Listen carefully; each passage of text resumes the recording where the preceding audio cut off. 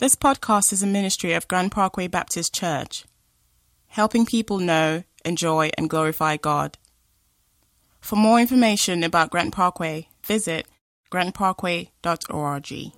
And so, Lord, let our lives take on the texture of your word today. Your word is as resplendent as you are. It's as glorious as you are. It's as true as you are. And so when we come to the Bible, we're seeing the highest revelation of God's nature. It's not the latest emotional experience we had. It's the concrete reality of your word. So we've come to submit to it, to bow our intellect down before it and say, yes, Lord. And so, Lord, just speak this morning. Illuminate the scriptures. Cause it to come alive and take root in our lives, we pray, in Jesus' name. And everyone said, amen. Amen. If you've got a Bible, I invite you to take it and open it up to Romans chapter 12. And I want to talk to you this morning from Romans chapter 12 about why you should never go to the Grand Canyon. Why you should never go to the Grand Canyon. Let me just by a show of hands, how many people in this room have ever been to the Grand Canyon? Okay, you know there's the Grand Canyon, okay? If you've been to the Grand Canyon, you shouldn't have gone, and I'm going to tell you why. If you're our guest today, we've been preaching through the book of Romans. We did all the way the first 11 chapters, and this morning I'm just going to preach about two verses, Romans chapter 12, verse 1 and 2, under the title of Why You Should Never Go to the Grand Canyon. As most of you know, during the holidays or after Christmas, my family loads up in the minivan, sexy, and goes to Florida to my in-laws for a week where we just kind of hang out, do stuff. I fix stuff around my in-laws' house. One of the things I do while I'm there, I have a friend named Don Minton. Don Minton lives in Pensacola. He and I get together for breakfast at Panera Bread because we're two old guys that hang out. And we got together for breakfast like we always do after Christmas, and we're kind of talking. And Don, all you got to know about Don is he is a rabid Auburn University fan, okay? Or University of Auburn. What is Eddie? Is it Auburn University or Auburn? It says Auburn. Auburn is a college in Alabama, apparently. If you live in Alabama, whatever, it's Alabama or Auburn. He is diehard Auburn all the way. And so, matter of fact, during the Iron Bowl, when the guy ran the kickoff back 108 yards, I texted Don. I said, I hope you're at the game. He texted back, I am here. And I'm like, dude, you're like 54. Get off the field. You're going to get run over. But he's just rabid. And so I just, in the course of conversation, we're talking about how's your church. We're talking about he works at a church. We're just talking. I said, so are you going to the national championship game? Because Auburn tomorrow night plays Florida State. And he said, no, I went back in 2009 when they were out in Arizona. We went, my wife and one of our daughters, we went. And it was kind of weird because we went to the national championship game, and we were there, and it was about $3,000 for us to go. And then the next day, we went up to the Grand Canyon. And he kind of got not sad, but kind of melancholy. And he says, even after the game was over, I was kind of like, I don't know, this was a good idea. And then the next day, I went to the Grand Canyon. I realized it wasn't a good idea. And I said, what do you mean? He said, because kind of going to the Grand Canyon, I was just kind of like, I don't know that I wanted to do. And he said, so I don't know that I'll ever do that again. And people in his church come up going, hey, are you going to the national championship game? And he said, no, I'm not going. They're all like, and I said, just tell them you've been to the Grand Canyon. They'd be like, what's that got to do with it? You're probably wondering why I'm telling you that. I'm telling you that because so far in Romans, we've kind of been, Romans chapters 1 to 11, we've been to this theological Grand Canyon. Because you see, now Paul kind of turns the corner and he calls us to the outworkings of the experience that we've had. And he says these words in Romans chapter 12, verse 1. Just two verses. He says, I appeal to you, therefore, brothers, by the mercies of God, to present your bodies as a living sacrifice, holy and acceptable to God, which is your spiritual worship. Do not be conformed to this world, but be transformed by the renewal of your mind, that by testing you may discern what is the will of God, what is good and acceptable and perfect. You say, well, what do you mean? There's just three things that I want to draw attention to in the text this morning. The first one is the motivation. The second one is the logic. If you're a person that's scientific or you're an engineer, whatever, and you're like, I reject Christianity because it doesn't make any sense, then I want to talk to you this morning. And then lastly, I want to talk about the balance, because there's always balance in the Bible. The Bible does not call us to this extremism, this radical fundamentalism where we go around yelling at people and trying to win religious discussions. Not at all. There's this beautiful, simple balance in the Bible that I want to end on this morning. But I want to begin by talking about the motivation. In the motivation that Paul says, he says, I appeal to you, brothers, by the mercies of God. Now, just hear this again. He doesn't say mercy. He says, I appeal to you, therefore, brothers. And by the way, when he says, therefore, some translations I read and preach from the ESV, but some translations begin chapter 12 with therefore. Because it's kind of like, and it's not just what I said at the end of chapter 11 or all of chapter 11. It's everything I've been saying. I've been kind of just piling it up for 11 chapters to get to this point where I could just kind of turn and we go from doctrine to kind of duty, from this kind of indicatives to this imperative. It's kind of like, hey, I've been telling you all this stuff. And the first part of Romans, we start off and basically Paul says, hey, man is depraved beyond anything. God gave them over. God gave them over. And the third time in chapter 1, he says, and God gave them over. He says he gave them over to a depraved mind to do what ought not to be done. And so all of humanity has been handed over to what feels natural and preferable to them. The Bible says it's what ought not to be done. And then from chapter 1 to chapter 2, it doesn't get any better. He turns the corner in chapter 2 and says, hey, you religious people, don't rejoice that these irreligious people, these Gentiles, these pagans don't know God. You're not any better than they are. You don't have a relationship with me. You're just religious. You're just religiously lost, is what he tells the Jews. And he kind of builds up. Chapter 3, he says, all have sinned and fallen short of the glory of God. And he goes on a few chapters later and says, hey, the wages, the paycheck for sin is death. Sin's a big deal. Paul establishes that in the first part of Romans. The first 4 chapters of Romans, basically the theme is that, hey, that man is depraved and sinful and beyond repair. And then chapters 5 to 8, he says, by the way, God demonstrates, now that I've told you by nature how sinful you are. Remember a long time ago, I used to tell you that you by nature are sinners and you deserve to go to hell. Remember that? Let me just remind you again. That's still true. You by nature, you are sinners and you're wicked beyond cure and your heart is not disposed towards God. My heart's not naturally disposed towards God. So I could have been born and God could have never revealed himself to me and God could still be a loving God and I could have gone to hell and I couldn't accuse God of any kind of injustice. I believe that because I believe the Bible. God didn't owe me a chance. He didn't some of you are better activists than you are Christians. You read good doctrine like in the book of Romans and you're like, well, what about those people that never hear? Or I got a problem with a God that would create anybody and then not choose them. Who are you, old man, that you would answer back to God? You've kind of somehow lost the wonder of the fact that he revealed himself in mercy to you. But after he kind of builds this case in the first 4 chapters and says, hey, you are horribly sinful and obsessed with your sin. And then in chapters 5 to 8, he builds a case and he begins chapter 5 early on by saying, hey, by the way, God demonstrates the fact that he loved us in that he sent his son to die for us while we were still sinners. See, everything the Bible says, it doesn't just say it, it says it for a reason. So he says in the beginning, hey, if you understand what a wretch you are, then you understand what a wonder it is that God loves you. And he ends chapter 8 by saying, by the way, this love of God that I told you that he demonstrated after I told you were all wretches, both religious and irreligious. He ends chapter 8 by saying, nothing's going to separate you from this love of God. Not height nor depth, life or death or anything in all creation. This love that God has for you is so certain. And then he begins chapter 9 to 11 and he kind of talks about how you experience that it doesn't depend on man's effort or desire, but on God who has mercy. The first time the word mercy is used in the book of Romans is in chapter 9, the chapter no one wants to read. And he says, hey, by the way, it's resplendent and full and overflowing with God's mercy. Let me just kind of read. When I say the motivation, the motivation is mercy. That's why he says in chapter 12, verse 1, he says, I appeal to you, therefore, brothers, by the mercies of God. Now, if you don't understand the mercy of God, you say, well, thanks for the recap of all of Romans. You got to get this in your head because then you don't understand mercy. If you don't understand what a wretch you are and that God loves wretches. You know he loves wretches, right? Hello? He loves wretches. He loves sinful people. He loves people that are jacked up, screwed up, messed up. It's like I like going to my in-laws in Florida because they live kind of outside in a little country right outside of Pensacola. And apparently all they have there is like convenience stores and tattoo parlors because everybody there is just tatted up with bad tattoos. And they smoke meth. And you say, how do you know? They got about 4 teeth in their head. I mean, you go to a restaurant, there's more ears in there than teeth. It's not a good thing. And so I kind of find myself looking around, and very clearly God says, I love these people. These people are jacked up. I want you to let them know that. I want you to overtip that waitress over there who can't remember anything, like that we're here and we're hungry. I had to tell one lady, we're not leaving until you bring us food. Just going to give you a heads up about my intentions for this time.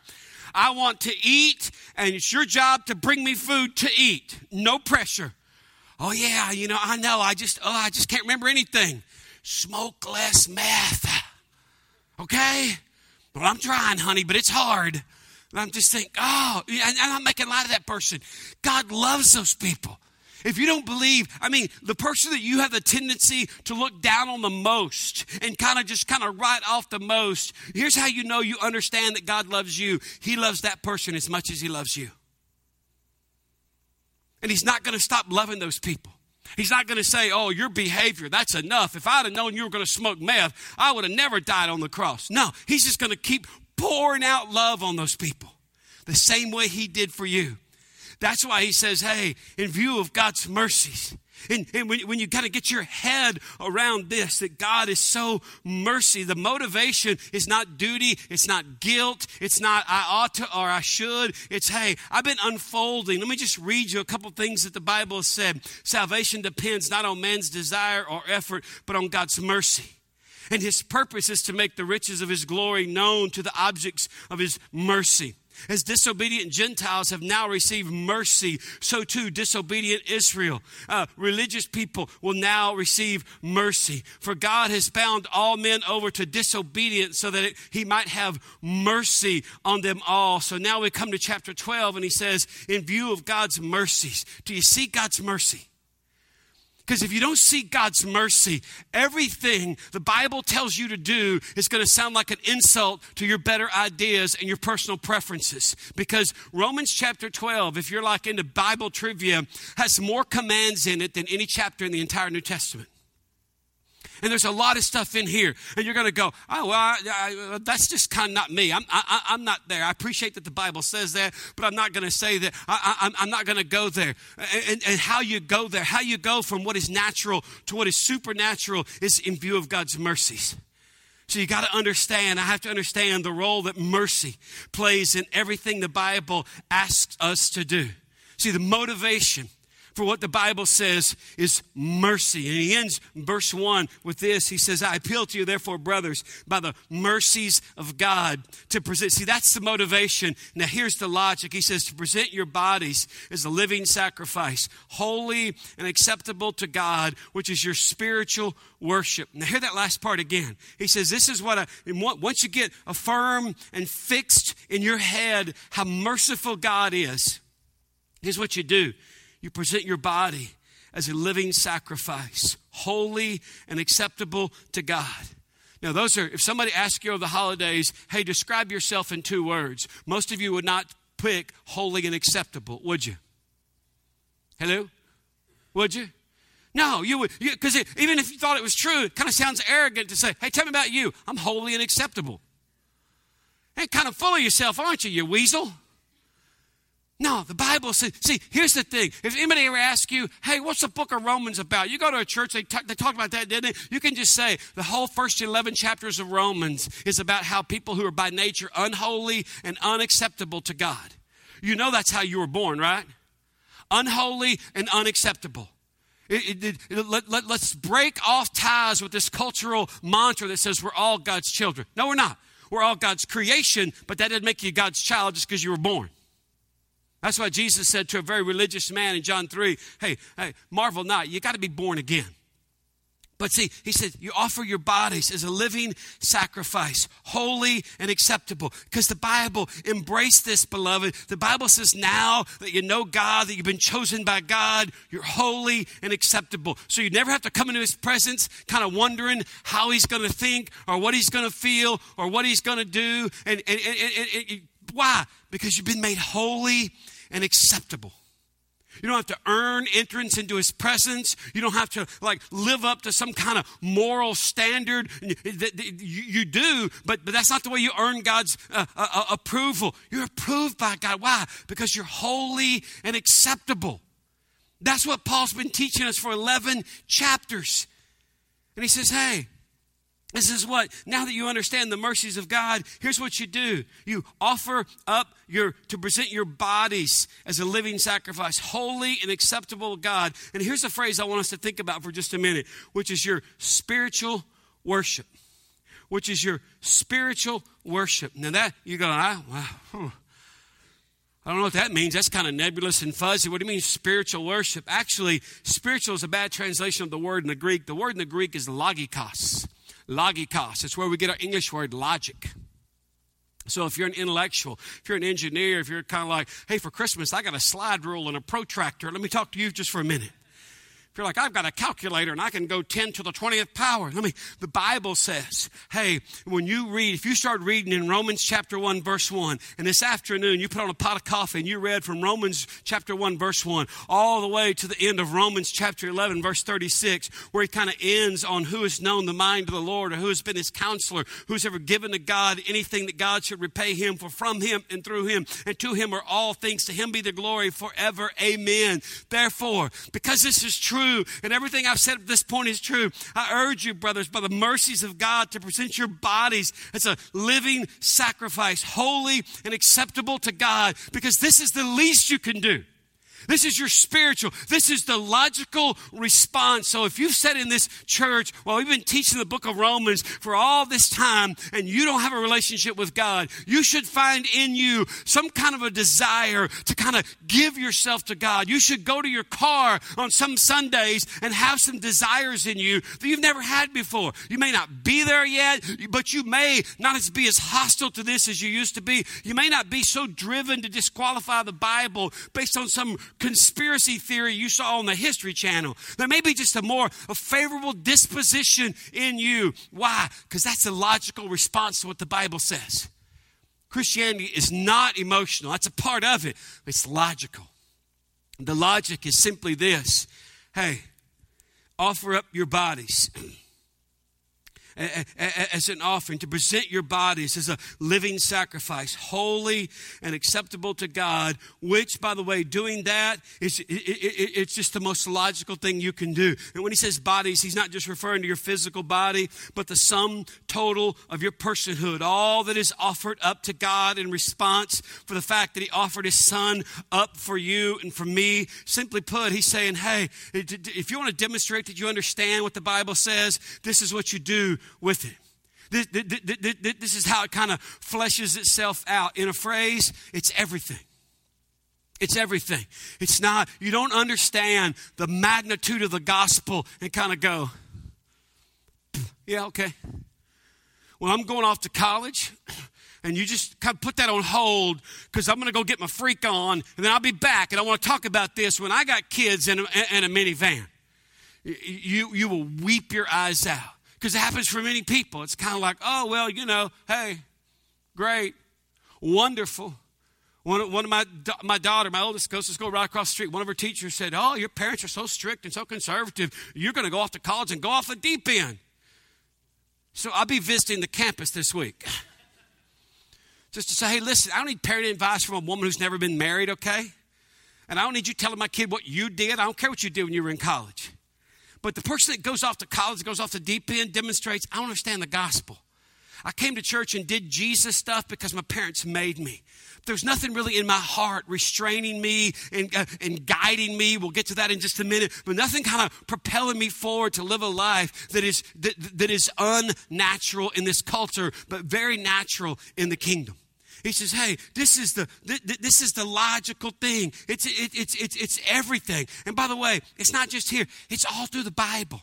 You start reading in Genesis chapter 1, and you see when people finally understand who God is and what God's about, they just kind of give him everything. At one point, Ezekiel, he finally saw it, and he just fell to the ground like a dead man. That's what the Bible says. Aren't you glad that's in there? He says, I just shook and became like a dead man. Daniel, same thing. Isaiah chapter 6, in the year that King Uzziah died, I saw the Lord lofty and exalted, and the train of his robe filled the temple, and above him were seraphs, each with 6 wings, and with 2 wings they covered their feet, and with 2 wings they covered their face, and with 2 wings they flew, and they were calling out to one another, holy, holy, holy is the Lord God Almighty. The whole earth is full of his glory. And at the sound of their voices, the doorposts and the temples shook. And all of a sudden I realized there's something in the world bigger than me. Oh my gosh. And he said in response, I am ruined. I am ruined. The problem with most of us is we've never been ruined for this ordinary life you insist on living. You've just never been ruined. I'm ruined. I'm a man of unclean lips, and I live among a people of unclean lips, and my eyes have seen the King. Everything was great until I saw the King. I was regular, but now I'm kind of ruined. I'm kind of jacked up. I'm kind of messed up in the way I think about things. He didn't go post on Facebook or get some pictures on Pinterest or anything. He just said this. This is crazy. Here am I. Send me.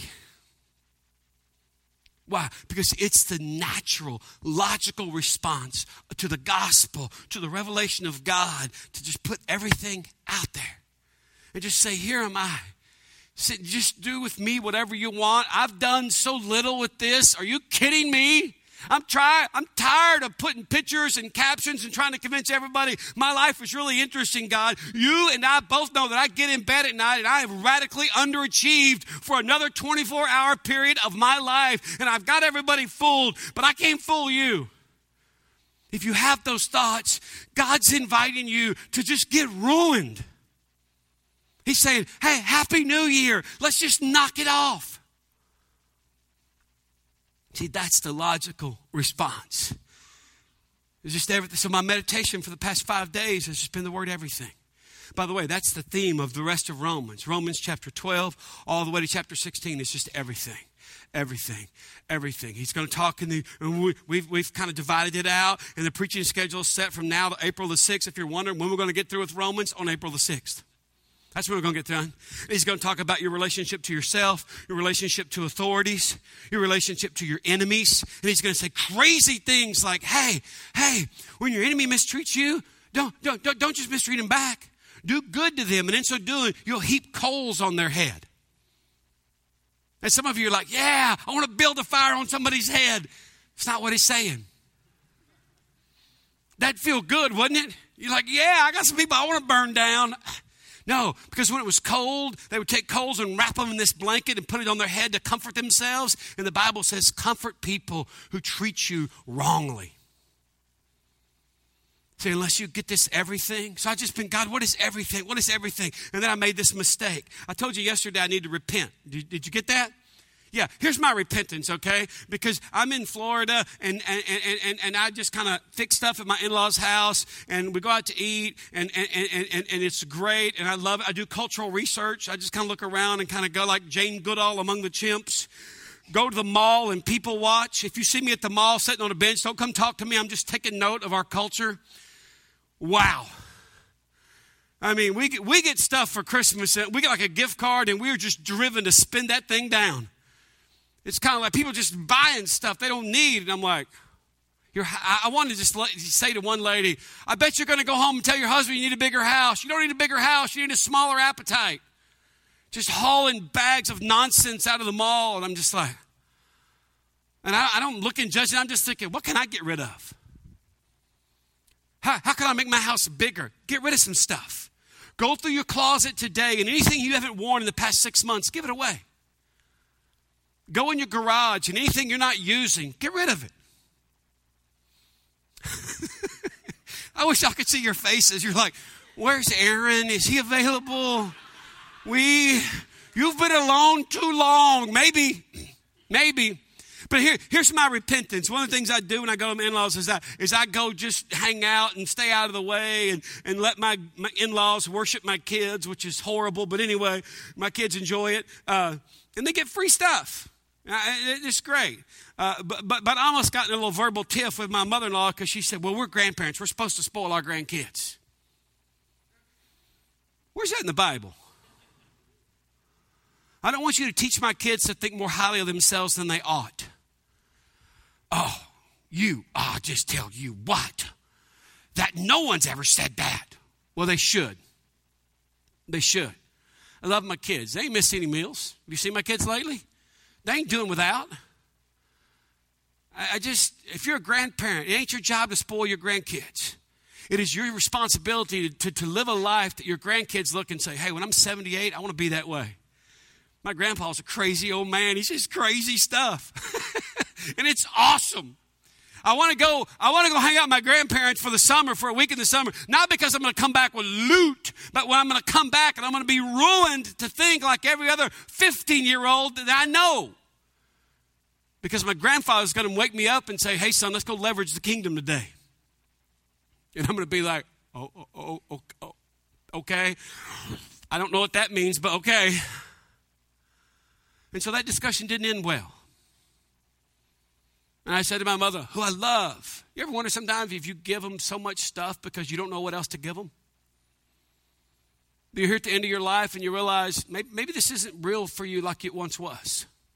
It's sentiment, not principle. Yeah, you don't want to have that conversation when you got 3 days still to go. Stay in there. And I see the look on your face that some of you are like, man, I'm glad you ain't my in-law. That's fine. Love my in-laws. They're great people. They'll both be closer to the throne than I am. But I still don't want my kids to get up and think, I'm awesome and the world revolves around me. I tell them they're awesome. They are. They're great kids. Don't go to my daughters and kind of go, hey, I feel sorry for you. You're dad. No. They're okay. They're doing fine. The point is there ought to come a point where everything. So I'm sitting there reading, and I read this. This is a pastor in Oklahoma, a very godly man that's been hammering away at it for 40 years. He wrote this article, 40 years of pastoral ministry, things I wished I'd known. And I'm reading down the list, and I'm kind of checking myself, and I'm thinking, I'm doing pretty good. And I get to number 8. And this is what I need to repent of. And I'm not kidding. I'm not trying to be funny. I was pierced by this. He says, number 8, I wish I'd known it was okay to talk about money.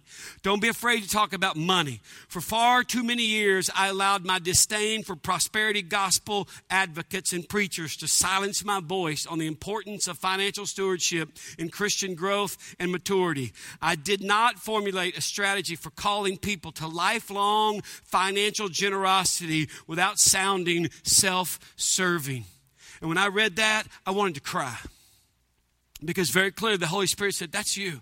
I think you've let your people off the hook, Neil. They're generous to some degree. You see, we'll get to the part because I want us to repent of something in just a minute as well. I don't want to just repent. I want you to repent, not because I'm lonely and need company, but because we all need transformation in this area. Because the mantras that all preachers do is talk about money. And this church is pretty generous. And so I don't have to talk about it. And I kind of tried to rationalize with God and say, God, I don't have to talk about money much. These people give. And God's like, hey, you just preach the Bible. And it's not just money. It's stewardship. It's this. And here's the phrase that just cut me to the quick. He says, calling people to lifelong financial generosity. You say, what do you mean? Because it's easy for us to be generous as long as we got kids in the children's ministry or students in the student ministry. But when we get an empty nest and we got a lot of more disposable income, we kind of shrink it back in and kind of go, it's my time now. And that's a sin. And so I just want to confess that. I think I failed you in that area, and I want to repent and ask your forgiveness. Now I'm not saying, and starting next week, I'm going to preach on money. No. Here's what I want us to repent of. I want us to repent of loving everybody and everything more than we love ourselves. That sounds unbiblical, but it's very biblical. When the disciples asked Jesus, what is the greatest commandment? He said, love the Lord your God with all your heart, soul, mind, and strength, and love your neighbor as you love yourself. Sometimes, Grand Parkway, I think we do a better job at loving our neighbor than we do loving ourselves. You say, what do you mean? We give generously to causes and needs. We give like a country song, like Kenny Chesney lyric in a country song. I threw an extra 20 in the plate. Or we give when there's a need or a crisis. We give generously to causes and needs, but cautiously to what God is doing right here in our own midst. And I don't think that's okay. And so we need to repent of that. You see, because it's all about this word, everything. Because he says, hey, in view of God's mercies, I urge you, I appeal to you, in view of God's mercies, to present your bodies, not just your physical body, but your total personhood, anything having everything to do with you, as a living sacrifice, holy and acceptable, done, which is your spiritual worship, which is your logical response. Don't be conformed to this world. And thirdly and finally, it's just the balance. You've got the motivation, you've got the logic, and finally, the balance. The balance is just in verse 2, to not be conformed to this world, but be transformed by the renewal of your mind, that by testing you may discern what is the will of God, what is good and acceptable and perfect. And by the way, when it says what is good and acceptable and perfect, here's how you know. He's talking about the will of God. The will of God is that which is good, acceptable, and perfect. The will of God is good and acceptable and perfect to God first, not to you and me. We don't get to say, this is what's good for me, this is what I'm willing to accept, and this is be perfect. Now, God, you sort it out if this bothers you, okay? That's not the gospel. That's humanism in eloquent terms, but it's not the gospel. See, the balance, you say, what do you mean the balance? Transformation involves both yes and no. It involves both yes, don't be conformed to this world, to this age. I love how the Message translates. He says, don't let this world squeeze you into its mold. The coffee shop that I go to in Pensacola is called the Drowsy Poet. I go every December. I show up, and so the people that own it kind of, hey, you're the guy from Texas, right? And I'm like, yeah, I'm just going to sit over in the corner and drown in Romans. Just kind of, I'll be coming getting refills. Okay, that's great. Good to see you. How's your church? It's doing well. I'm very blessed and fortunate to be a part of it. Blah, blah, blah. And I'm sitting there, and the one guy comes over to check on me. He can't help but ask me questions. And I'm kind of like, hello? Hello? Is there anybody in this section of the coffee shop? All the talkers are in there. There was a meeting of the Tea Party going on. And I was just like, hello? That's great. And I'm all by myself. And he comes over and he says, can I ask you a question? You're going to anyway, so go ahead. Now, I'm sorry. No, you're not sorry. If you were sorry, you wouldn't be talking to me right now. You're not sorry. Just go ahead. What do you want? Well, what do you think? I know you're a pastor. What do you think about this Phil Robertson, A&E, and all that kind of stuff? And I'm just like, oh, for the love. Isn't he back on TV? You've got something to do now. He's back on TV. But instead, I just kind of smiled and I said, hey, because the Bible says, always be ready to give a reason for the hope that is within you. Always be ready to explain to people why you live and think like you do. And I said, here's the thing. I'm not mad at A&E. And I just, here's what we Christians, we should be asking ourselves, why this is news. And he said, what do you mean? Why is that national headline that a man who professes to be a Christian actually believes what the Bible says about morality and is willing to lose his job over it? Why is that news? And he didn't want to talk anymore. And I said, no, you've broke the train of thought. Let's just sit here and have a sandwich. Go give me some free samples or something.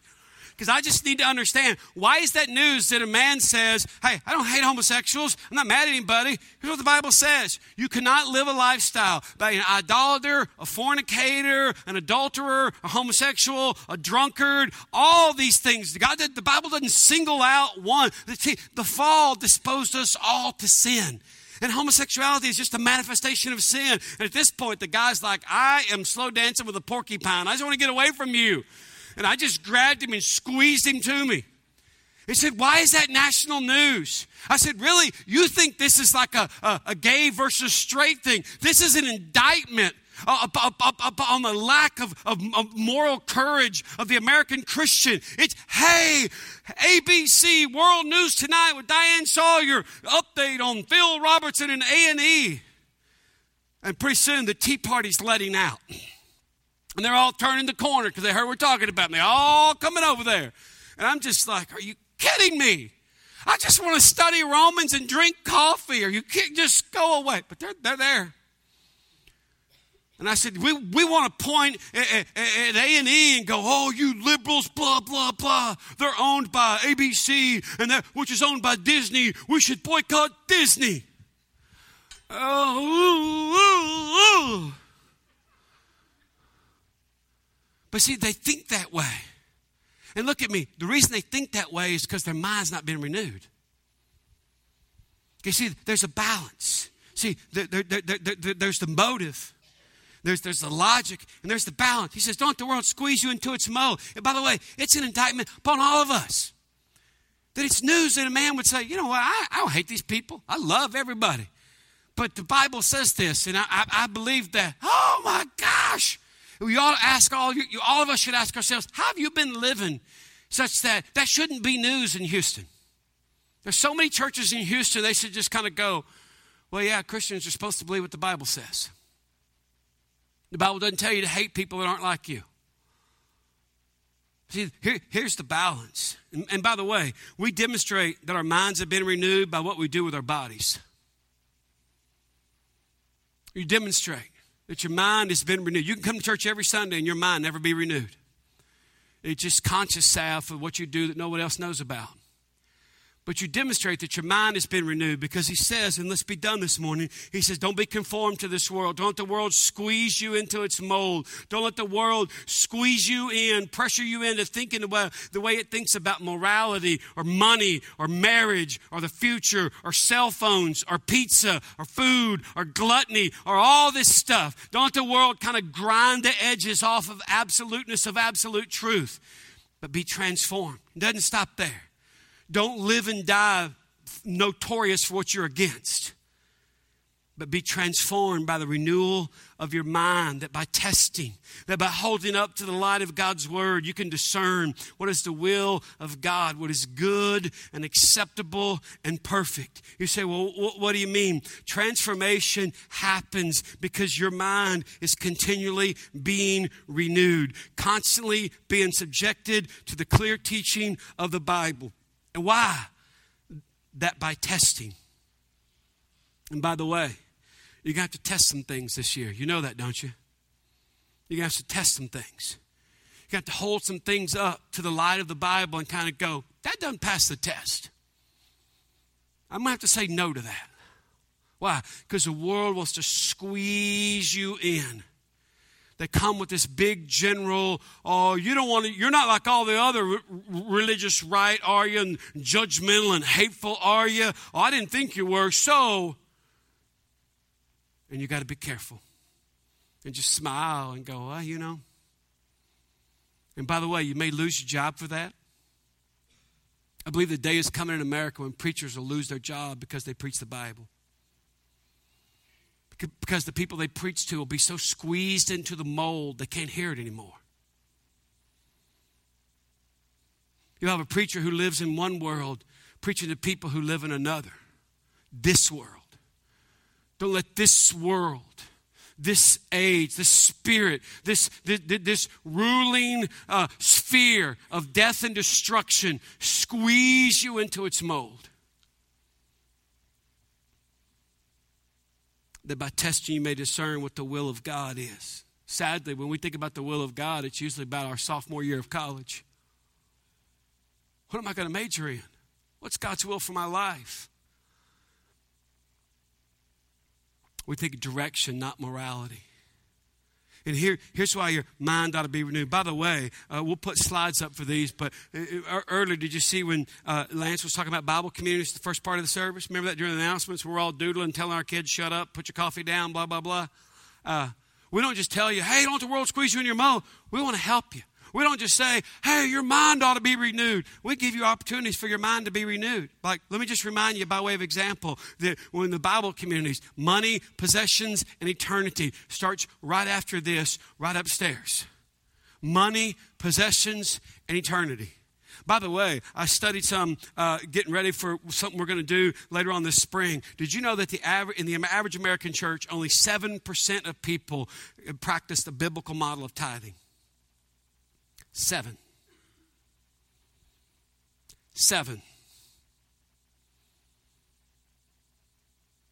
Give, but the Bible just says, hey, this is not like, oh, this is awesome. This is just a starting point. 7. The freedom of self-forgetfulness happens right now. It's our joy class out in the warehouse. See, this is how your mind gets renewed. The Circle Maker, which is just it's a study based on a book about prayer, happens right after this class in their couples class right upstairs. Mike and Elaine Rice, Wade Amy Burgess teach that. It's not a formula. It's not saying, if you do this, boy, God. It's just, hey, let's get specific about asking God to do some things. This is probably one. This is the Gospel Project. This is one the adults will be going through, but also kids will be going through. Happens right after this, room 211 right up here. Developing a Christian worldview. How your mind gets renewed. How you stop thinking like everyone else around you thinks. Like I have some friends that live together.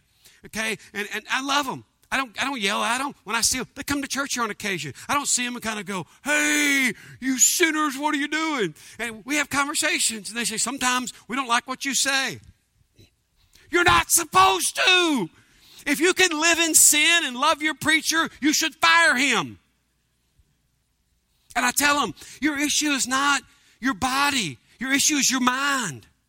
The issue is not that you live together. Your mind has not been renewed. It's not been brought into submission to what the Bible says is the will of God. And here's the thing, that if you're living in sin, you may not be living together. You may be living together. And you're welcome here, by the way. If you're living in sin, you're welcome here. If you're a fornicator, you're welcome here. If you're an adulterer, you're welcome here. If you're an idolater, you're welcome here. If you're someone that struggles with same-sex attraction, you're welcome here. Because our hope and our belief is that your mind can be renewed. Your mind, not because of effort or duty, but because of this one simple thing, transformation. God is in the business of changing us from the inside out. And I said to them, hey, here's the deal. I know y'all probably done the math or run the numbers, and you kind of look and go, hey, this is good. This is good. Yes. I'm not saying it's not good. I'm not saying you look at each other and go, hey, playing house is kind of fun. We get to kind of do married things without all the, and this is the favorite thing I hear. We don't need a piece of paper to tell us that we're married. In the eyes of God, you do. And we'll get to that in Romans 13. What happens when Neil goes away for a week? But I said, here's the thing. As good as this is, the next time it's really great and you look at each other and kind of go, all these naysayers, they just need to lighten up. It's 2014. Come on. Living together is no big deal. We're millennials. Ask yourself this. If this is not the will of God, and it's not, and the Bible says the will of God is good and acceptable to God and perfect, why are you willing to settle for something that's less than what God says it could be? Does it make sense to anybody but me? I'm not saying it's not good. I'm just saying it's not what it could be. That's all. So if you're here right now in this room and you're in sin, I'm not mad at you. No one's mad at you. We're not going to catch you in the parking lot and kind of go, hey. I'm just going to say, hey, this year holds out the opportunity for your mind to be made new. For your mind to be renewed. For you to not think the way you think about some things. Just, man. So let's just close this morning with this simple question. What is an area in your life where you need to have your mind renewed? What is an area in your life? Like whoever runs the thermostat here needs to have their mind renewed. It's cold in here. I can feel myself getting sick as I'm standing up here. I'll be taking this week off. How you get in what area? The Bible's very practical. What do I need to, is it in the way I parent? Do I need to think differently about the way I parent? Is it the way I spend money or what I do with my possessions, or what I do with my time? Is it in my relationship with my wife? What do I need to do? Just what area do you have your mind renewed? Or is it the Bible? I need to think differently about the Bible or church. Whatever it is, let's just close this morning by just asking the Holy Spirit, just renew our minds. Stand to your feet. Let me speak a blessing over you. You by nature are unholy and unacceptable people. Stiff-necked, hard-hearted God-haters. That's what makes mercy magnificent. That your God has loved you, called you, and chosen you, and changed you into his beloved. Nothing can separate you. Nothing can change his mind about you. You are now the holy and accepted people of God. Depart and be who your Father says you are. In the name of the Father and the Son, the Holy Spirit. Amen. Bless you. You're dismissed.